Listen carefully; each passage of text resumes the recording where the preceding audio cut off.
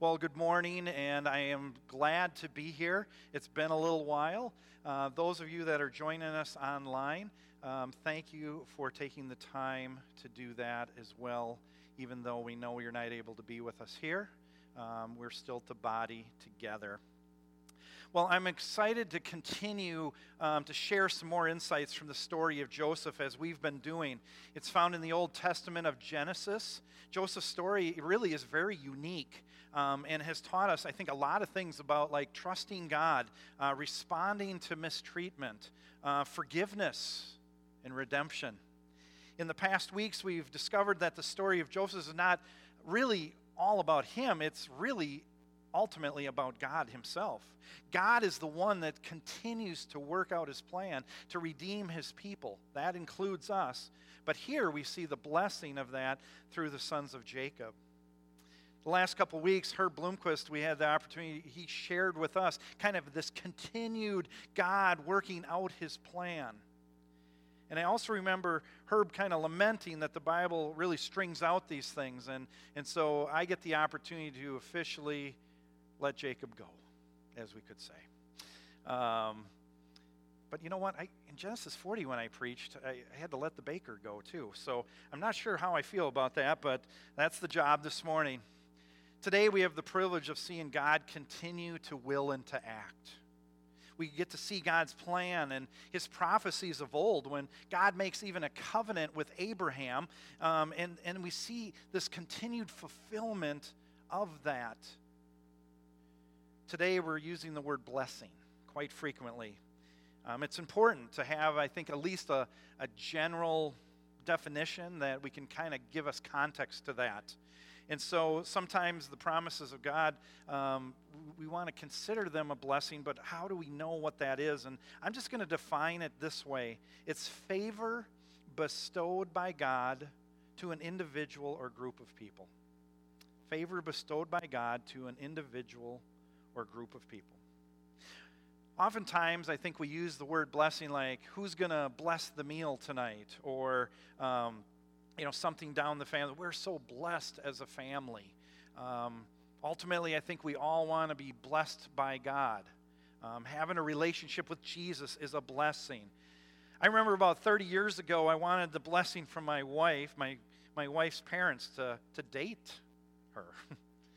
And I'll tell you, that was a nerve-wracking task to ask, because if they said no, what do I do? Honor their request and forget about her?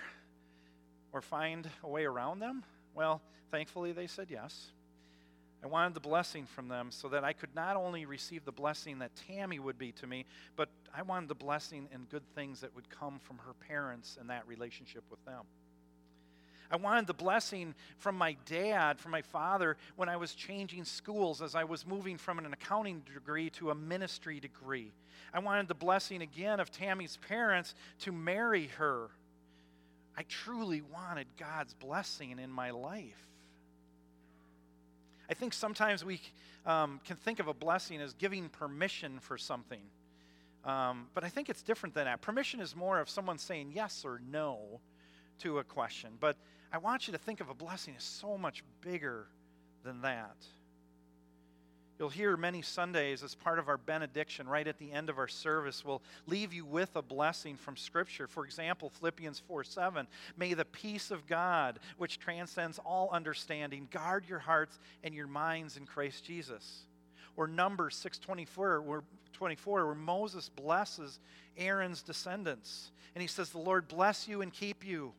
The Lord make his face shine on you and be gracious to you, and lift up his countenance upon you and give you peace. Well, following the message today, we plan to leave you really with a special blessing.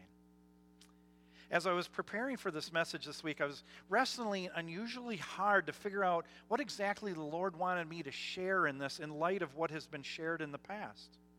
I remember Wednesday night, I'm lying in bed and I'm thinking through the passage and kind of thinking where everybody has been and what they've been teaching and the main points. And I think the struggle for me was, man, there's a lot of great history and unique things that are taking place in this passage. However, I was reminded that we're in a study of Joseph and into his odyssey into forgiveness. but it's really a story of redemption. This passage also contains the formation, and I think this is so cool, formation of the 12 tribes, the official 12 tribes of Israel, the 12 sons of Jacob. And as we read in Genesis 49 today, and then into the latter history of the Israelites, we can remember their origin story. And remember the words that Jacob says to each of his sons as warnings, but also as blessings. Moses in Deuteronomy 33 blesses all the tribes as well, and it's a good place to even learn more about the tribes.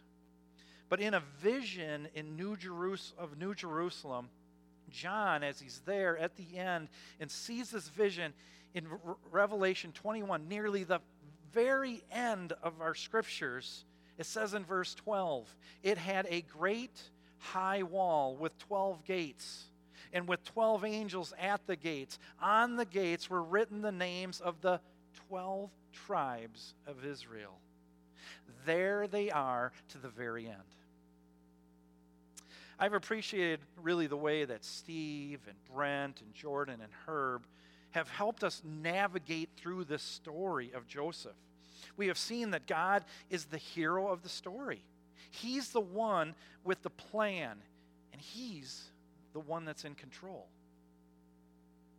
Joseph is a great example of a man of faith, and he shows that through the decisions he makes in his life.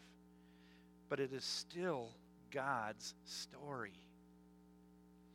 Many of you have discovered and remembered many of the promises that are in the Bible, many of the prophecies that are mentioned. You remember these things. But I'm just going to say, no matter your knowledge of the Scriptures and of the Bible, what you need to know is this, and this is what you've been hearing throughout. God has a plan, and his plan is not bound by time, and he's going to work out his plan as he sees fit. So let's just set the stage. Where have we been? Joseph's been reunited with his brothers, and even more importantly, reconciled to them. His father Jacob comes to Egypt and settles there during the severe famine. Jacob blesses Pharaoh in Genesis 47. So we first see Jacob bless Pharaoh. Jacob then blesses Joseph's sons Manasseh and Ephraim, which we saw Herb explain last week in Genesis 48. And he adopts them as his very own sons. And then Jacob gathers all his sons and shares his last words. Or as the Bible heading says, Jacob blesses his sons. So that's where we are today. Jacob's about 147 years old. He's been in Egypt probably for right around 17 years. And I'll tell you, I wish I had time to talk about Jacob's life because, boy, it is a story of ups and downs and crazy turns. But that would be a good 4-part sermon or sermon series. But last week, Herb shared this unique blessing that Jacob gave Manasseh and Ephraim, where he adopts them as his sons and blesses the younger Ephraim and shares that he will be greater than his brother's offspring. See, Jacob knows his life is nearing its end. So right after the blessing of Joseph's sons, we see these words that end chapter 48, where Jacob says to Joseph, I am about to die, but God will be with you and take you back to the land of your fathers. See, I love the fact that even at the end of his life, he tells Joseph, God will be with you. I think Joseph already knew that to be true in the past, but to hear it from his father must have meant, I think, a lot. It was an encouragement to him because he knew he was about to lose his father. So here in Genesis 49, we pick up the story. It says, Then Jacob called for his sons and said, Gather around so I can tell you what will happen to you in the days to come. Assemble and listen, sons of Jacob. Listen to your father Israel. Well, a few observations. Jacob's sons know he is near the end. We also see that Jacob is very aware of what he's doing. But it's interesting, Jacob uses the words tell you, him speaking to them, and their response is to listen, and he says that twice. Jacob made it clear that he was the one that was going to be doing the talking. And this was not going to be up for discussion or debate. So this picture, the scene, I'm kind of thinking of like a family photo. You know, the boys are surrounded. They're trying to find their spots. And probably you've got Reuben and Joseph that you would assume would be closest because they were the oldest and they were the favorite. You've got the others that are maybe kind of standing in the back like, hey, I don't really want to get in the way. You know, I'm kind of the runt of the litter, whatever it may have been. But just this kind of jockeying. But they're around this bed. And we know that Jacob is sitting up because at the end of his life it says he pricks up his feet and lays down in bed. Why he doesn't bless them in birth order, we really don't know. You're going to see that as we walk through each of the brothers and the blessing. Or sometimes, in my mind, it was kind of the warning that he's sending their way. So Jacob begins with Reuben, which makes perfect sense. He's the firstborn of Jacob and son of Leah. His name means, behold a son. He was the firstborn. That was a huge thing then. And it says in verse 3, Reuben, you are my firstborn, my might, and the first fruits of my strength, preeminent, which in a sense means first of highest, in dignity and preeminent in power. And then all of a sudden, that sounds pretty good. I'm thinking Reuben's going, sweet, okay. And then all of a sudden we go to verse 4. Unstable as water, you shall not have preeminence. You will not be first, because you went up to your father's bed, then you defiled it. Whoa. So we need to know a little bit of history to kind of understand why would the firstborn get this taken away? Well, it's not much of a blessing, I would say. It doesn't feel like it. It seems more like a rant from maybe an old curmudgeon kind of dad. But what's the point? Well, the first part of the blessing is quite positive and speaks about the importance of the firstborn son in a family and really how they're the next in line to succession. But just the verses before, we see that Jacob blesses the younger. Also, we may remember Isaac receives the blessing over Esau. And we see that David gets the blessing over his 7 older sibling brothers. Reuben, shortly after the death, this is what's going on. Shortly after the death of Jacob's wife Rachel, she died during childbirth. Reuben went in and slept with Bilhah, Rachel's handmaid. Okay, remember, this is the mother of Dan and Naphtali, his brothers. Scripture says Jacob was aware of this atrocity. Scripture doesn't share if Jacob disciplined him or if Reuben even repented, but I think it's safe to say he didn't repent. He didn't take responsibility. When we read verse 4, and Jacob reminds him of this transgression, and that there will be a severe consequence. Reuben, you will lose all your rights as the firstborn. Whew. And I'm thinking, Reuben, here he is going, okay, seriously, it's in the past. It's a long time ago. Let bygones be bygones, right? Well, the truth is, unresolved sin has consequences. I think this is right, but it also appears that no prophets, no priests, nor did any kings come from the Reubenites. Being unstable as water could simply be kind of a reference to how he was out of control, wouldn't be able to be contained. He did rash things without considering really the consequences. If I was to sum up, though, Reuben's life and his issue, it was his pride. He was not willing to humble himself and take care of the sin in his life. And we see how that even played out earlier in the life of Joseph. Well, now we move to the second and third sons of Jacob and Leah. And Simeon, he's the second-born, and his name means heard of my suffering. Levi is the third-born son. His name means joined or attached. I'm giving you these names because they mean something. They're not just by chance that they were named these things. Simeon and Levi, though, are blessed together, not separate.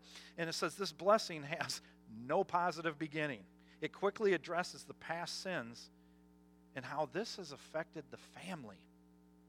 So in verse 5, Simeon and Levi are brothers, it says. Their swords are weapons of violence. This really is a reference to how they were more of a people that would attack, not be in defense of things. They would be willing to just go out. And we see that here in this passage. Let me not enter their council. Let me not join their assembly, Jacob is saying. For they have killed men in their anger and hamstrung oxen as they pleased. Like they get enjoyment out of this. Cursed be their anger, so fierce, and their fury so cruel. I will scatter them in Jacob and dispense them in Israel. So what's this all about? Well, in Genesis 34, we see that Dinah, the daughter of Jacob and Leah, and the sister to Levi and Simeon, is raped by a man from a nearby city. Well, Simeon and Levi hear of this, and they're angry. Well, I can imagine. I guess I would feel the same way. However, rather than figuring out how to address this and take care of it, they devise a plan to kill not the man that did it, but all the males in the nearby city. Their plan works. They plunder the city. Once Jacob is made aware of this, he says these words earlier to Simeon and Levi back. You have brought trouble on me by making me stink to the inhabitants of the land, the Canaanites and the Perizzites. My numbers are few, and if they gather themselves against me and attack me, I shall be destroyed, both I and my household. Well, what Jacob lays out here about these two men is how they're angry people at the core. If you're mistreated, their immediate response is to return it with fierce violence and fury and cruelty. Because of their actions, they are forced to move as a family, which now, as part of the blessing, their tribes will be scattered, it says. They lose their place, just as Reuben lost his place. The Simeonites end up being allotted a land inside the confines of the tribe of Judah, interesting enough, and eventually become the smallest of all tribes in the end. But it's interesting, we hear a lot more about the Levites. The Levites never received an inheritance of land. They were scattered, as it says, amongst them, but really they were scattered into 48 cities, it says. It seems, though, that the Levites did change their ways. When they stood with Moses, according to Exodus 32, 26 and 29, it says, So he, Moses, stood at the entrance to the camp and said, Whoever is for the Lord, come to me. And all the Levites rallied to him. Then Moses said, You have been set apart to the Lord today, for you are against your own sons and daughters, sons and brothers, and he has blessed you this day. See, God has now set them apart as the priestly tribe. Lots of information about them are in the book of Numbers. It seems that the Levites heeded the warning from Jacob, and Simeon and his descendants did not. Get this, though, notable people from the Levitical tribe, they would include Moses, Aaron, Miriam, Samuel, Ezekiel, Ezra, and Malachi.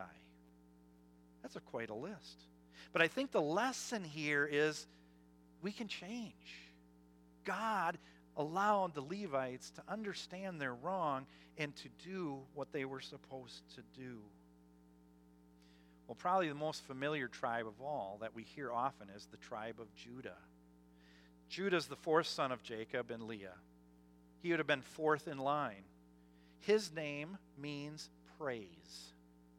Consider he was the one that initiated the sale of Joseph into slavery. It would seem out of place, but what is so exciting, I think, in the story of Judah is his life has been transformed from his truly wicked ways, if you read about a number of those things, to a man that was willing to give his own life on behalf of his youngest half-brother, Benjamin. This blessing from Jacob is quite amazing and clearly shows God's plan of redemption and how it will come through the tribe of Judah. Not Joseph, as I think many of us would kind of think would make the most sense, right? Well, in verse 8, Judah, your brothers will praise you. Your hand will be on the neck of your enemies. Your father's sons will bow down to you. You are a lion's cub. Now hear all this lion talk. You are a lion's cub, Judah. You return from the prey, my son. Like a lion, he crouches and lies down, like a lioness who dares to rouse him. The scepter will not depart from Judah, nor the ruler's staff from between his feet, until he to whom it belongs shall come, and the obedience of the nations shall be his. Who do you think that is? He will tether his donkey to a vine, his colt to the choicest branch. He will wash his garments in wine, his robes in the blood of grapes. His eyes will be darker than wine, his teeth whiter than milk. It would be hard not to notice the allusions to Jesus Christ in this, right? Jesus is also from the tribe of Judah. He's called the Lion of Judah. The scepter is a reference to Jesus' rule over all nations. And what did he ride into Jerusalem on? A donkey of a colt.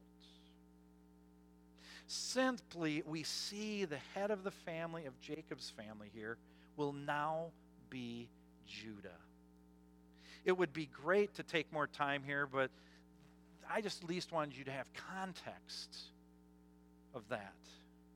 Well, the next grouping of blessings really goes pretty quickly because they're not very long.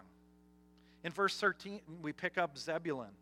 He's the 10th son of Jacob and the 6th son of Leah.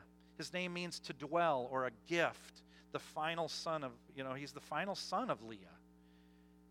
But it's out of order, right? Why would he be there? Zebulun will live by the seashore and become a haven for ships. His border will extend toward Sidon. They had a rough start, this tribe, but they really did have a better ending. They were prosperous. They were a harbor city to the rest of the world, but they originally didn't follow God's command to drive out the inhabitants of their land, which is a theme amongst a number of these tribes. But we later see that they're in the thick of helping transfer power from King Saul to King David. They were also very valiant fighters, and we see that in the book of Judges. Verse 14, Issachar is blessed. He's the 9th son of Jacob and the 5th son of Leah. Issachar is a raw-boned, which also could probably be translated as strong donkey, lying down among the sheep pens. When he sees how good is his resting place and how pleasant is his land, he will bend his shoulder to the burden and submit to forced labor. Commentators are a bit mixed on what's going on here, but there seems to be some thoughts that Issachar was strong, but refused to do some of the hard work that's necessary. They did the same thing, didn't clear the inhabitants when they were supposed to. Probably the most familiar passage about Issachar is found in 1 Chronicles 12:32, where they are with all the other tribes preparing to make David king. And this is said of the men of Issachar, men who had understanding of the times to know what Israel ought to do. So there's some wisdom in there. In verse 16, the tribe of Dan is blessed. Dan is the 5th son of Jacob, but he's the 1st son of Bilhah. The name means judge. It almost kind of be this idea of like a tribal leader that gives leadership to a group. But not so much the judge as we kind of see, behind, with the gavel in the dark robe. A notable descendant is Samson from this tribe. It says in verse 16, Dan will provide justice for his people as one of the tribes of Israel. Dan will be a snake by the roadside, a viper along the path that bites the horse's heels so that its rider tumbles backward.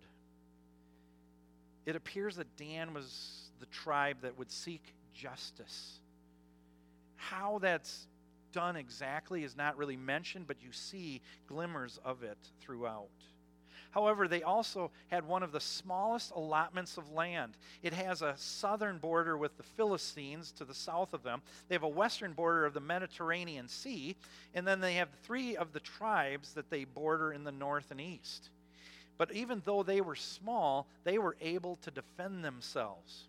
It's also important to note that an idol was set up by King Jeroboam after King David's reign. And it was set up in Dan, the land of Dan, as an alternative to worship in the true temple in Jerusalem. So there's some idol issues with Dan. Next, we have Jacob, and he blesses Gad. Gad means good fortune and even troop. Like, I don't know how the two go together, but, a good good troop or something. He's the seventh son of Jacob, and he's the first son of Zilpah. Gad will be attacked by bands of raiders, but he will attack them at their heels. A lot of times that at their heels means they will be small, but they will be effective. In Deuteronomy 33, we read about the tribe of Gad being one of the tribes that were at the forefront as they entered the promised land, and they fought valiantly. Gad, along with the half-tribe of Manasseh, Joseph's son, and Reuben, they had land to the east of the Jordan River, which meant they regularly were being approached by outside forces from the east. This tribe seemed to always be at war, but they were warriors. This one sounds more like a blessing. Asher, he's the eighth son of Jacob and the second son of Zilpah, and the full brother to Gad. His name means blessed and happy. Asher's food will be rich. He will provide delicacies fit for a king. See, Asher's land was in the north, and it was in a very fertile area, which made this tribe really prosperous. Asher, however, didn't completely drive out the Canaanites as they were commanded to do as well, which caused them to not fulfill their responsibility as a tribe. Sometimes they didn't even join the other tribes in battle. However, later they do seem to join in battle and participate as a nation dependent on God, and they share their abundance with them. Next is Naphtali. He's the sixth son of Jacob and the second son of Bilhah. His name has the meaning of to struggle or wrestle. Naphtali, this one is interesting, verse 21. Naphtali is a doe set free that bears beautiful fawns. And I'm like, okay, seriously, I have no idea what that means. I know what a doe is, and I know what fawns are, but some of the renderings, it was interesting as I went into some of the other passages, it used the words, instead of beautiful fawns, beautiful words. But the consensus from kind of commentators seems to think this meaning that this tribe was kind of nimble and quick, willing to make adjustments, willing to kind of get in and out of places. But they were also able to bring good news. Not good news as we would think about it, but more like accurate news back to the tribes. They were a tribe that never fully drove out the Canaanites, though, as well.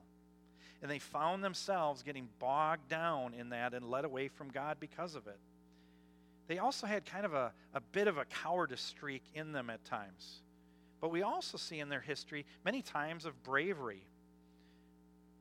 Barak was a mighty leader warrior from the tribe of Naphtali. All right, can you believe it? We finally made it to Joseph. You know, we hear about him in the beginning, but now here we see him.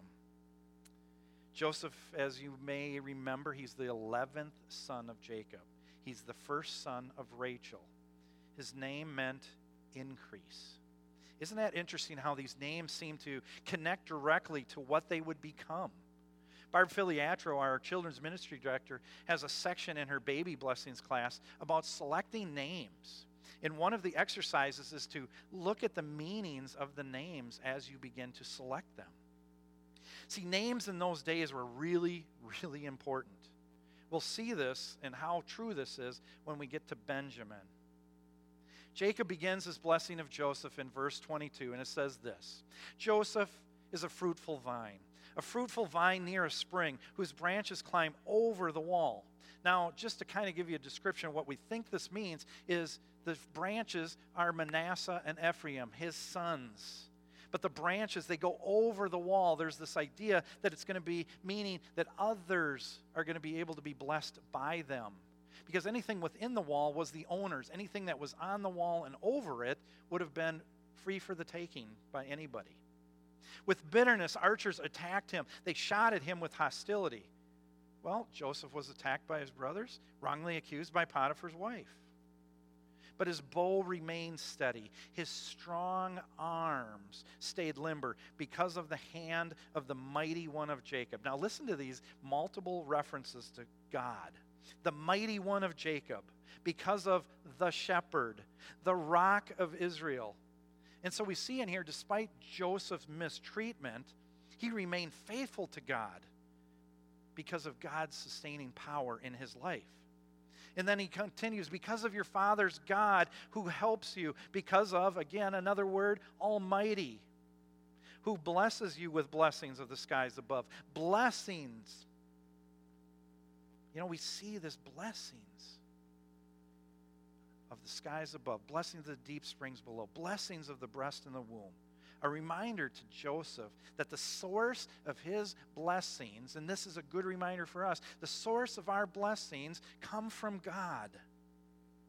Your father's blessings are greater than the blessings of the ancient mountains, than the bounty of the age-old hills. Let all these rest on the head of Joseph, on the brow of the prince among his brothers.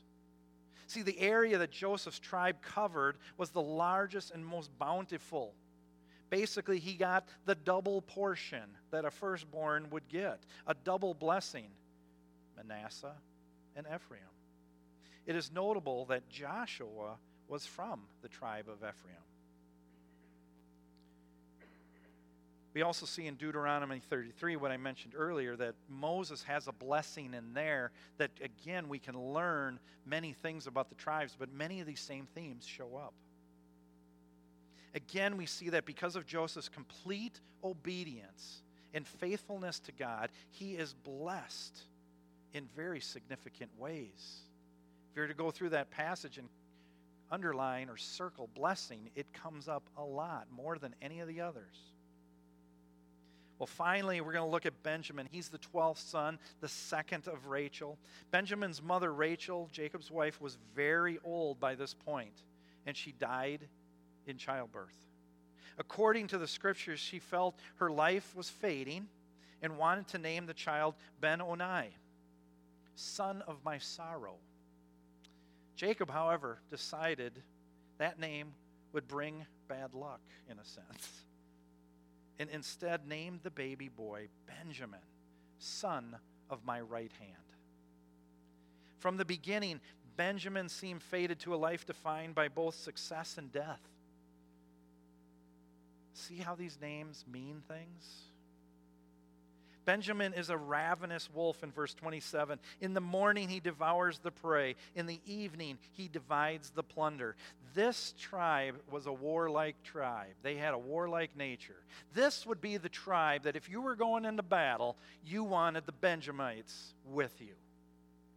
However, they're the same tribe that we learn in Judges 19 through 21 that basically put the tribes in a civil war.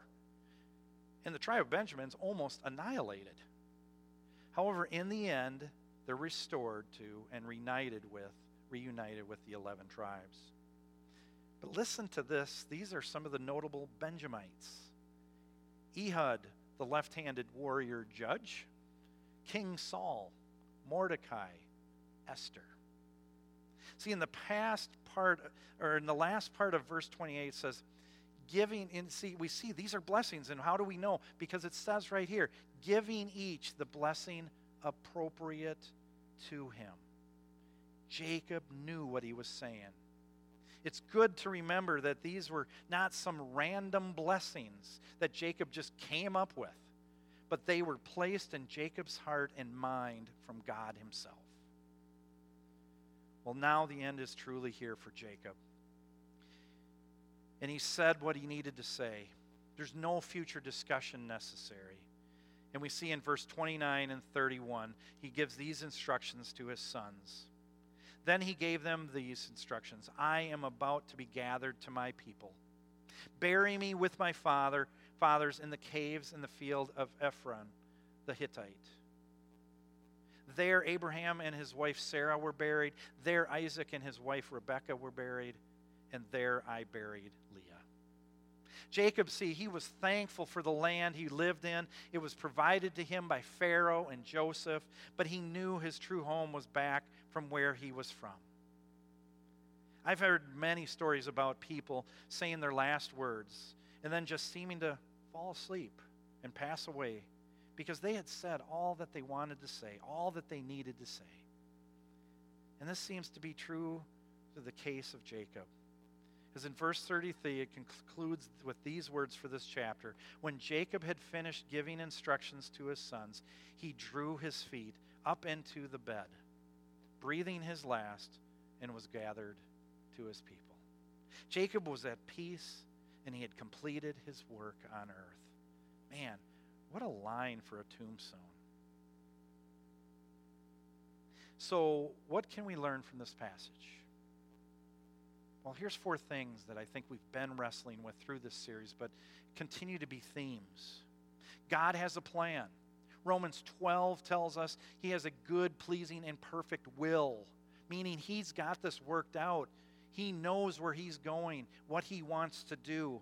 Jeremiah 29:11 through 13, not just Jeremiah 11. 13, I want you to pay special attention to. But in verse, we see that he's got a plan. For I know the plans I have for you, declares the Lord. Plans to prosper you and not to harm you. Plans to give you a hope and a future. Then you will call on me and come and pray to me, and I will listen to you. In verse 13, the condition of this, you will seek me and find me when you seek me with all your heart. We also learn from Reuben's life, Levi's life, Simeon's life, sin has consequences.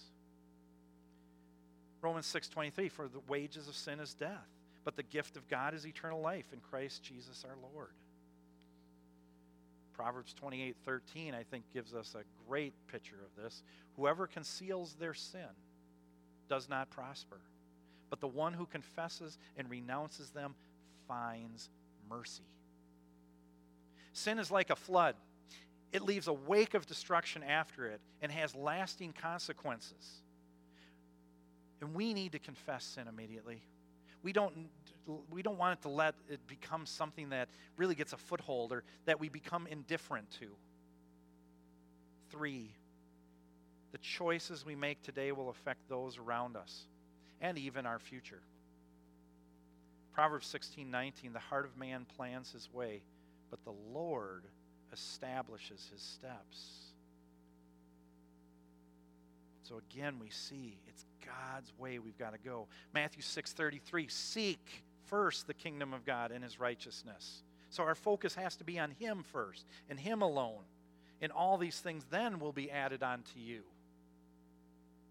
Or Psalm 103:17 and 18. But from everlasting to everlasting, the Lord's love is with those who fear him, and his righteousness with their children's children. So it lasts. It has a lasting effect, for good or bad, with those who keep his covenant and remember to obey his precepts. And finally, number 4, we are to look outward. We are to look outward to bring God's blessing to others. Galatians 5:22 and 23 talk about the fruit of the Spirit. And in one way that we can bring blessing to people is by living the fruit of the Spirit out in and around the lives of those that don't know Jesus. And in and around the lives of those in our body of believers.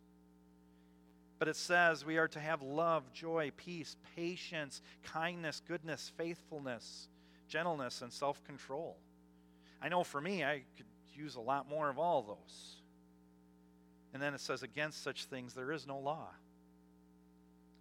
In Psalm 33, we were pretty familiar with verse 12, but it says before that in verse 11, it says, but the plans of the Lord stand firm forever. His plans, remember? God's got a plan. He's working it out. The purposes of his heart through all generations. We see that it continues and continues. In the life of Jacob, we see it in the continuation of the 12 tribes. But then in verse 12 it says, blessed is the nation whose God is the Lord, the people he chose for his inheritance.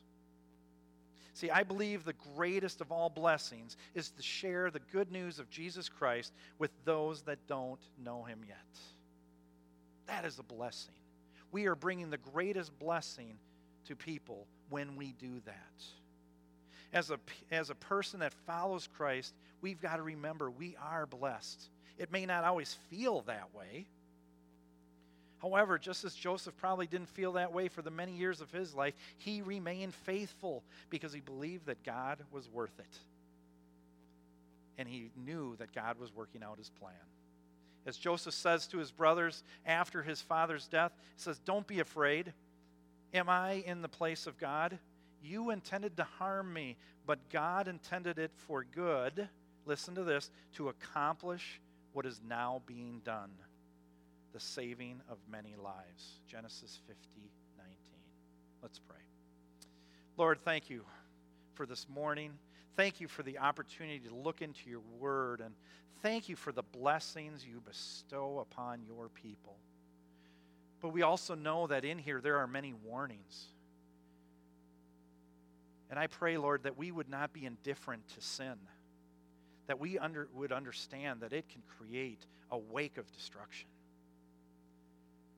But Lord, I thank you for the ways in which you bless your people, that you lavish your love on us. You are great and mighty and awesome. Amen. I'm going to leave you with this blessing, maybe familiar to some of you. May his presence go before you and behind you and beside you, all around you and within you. He is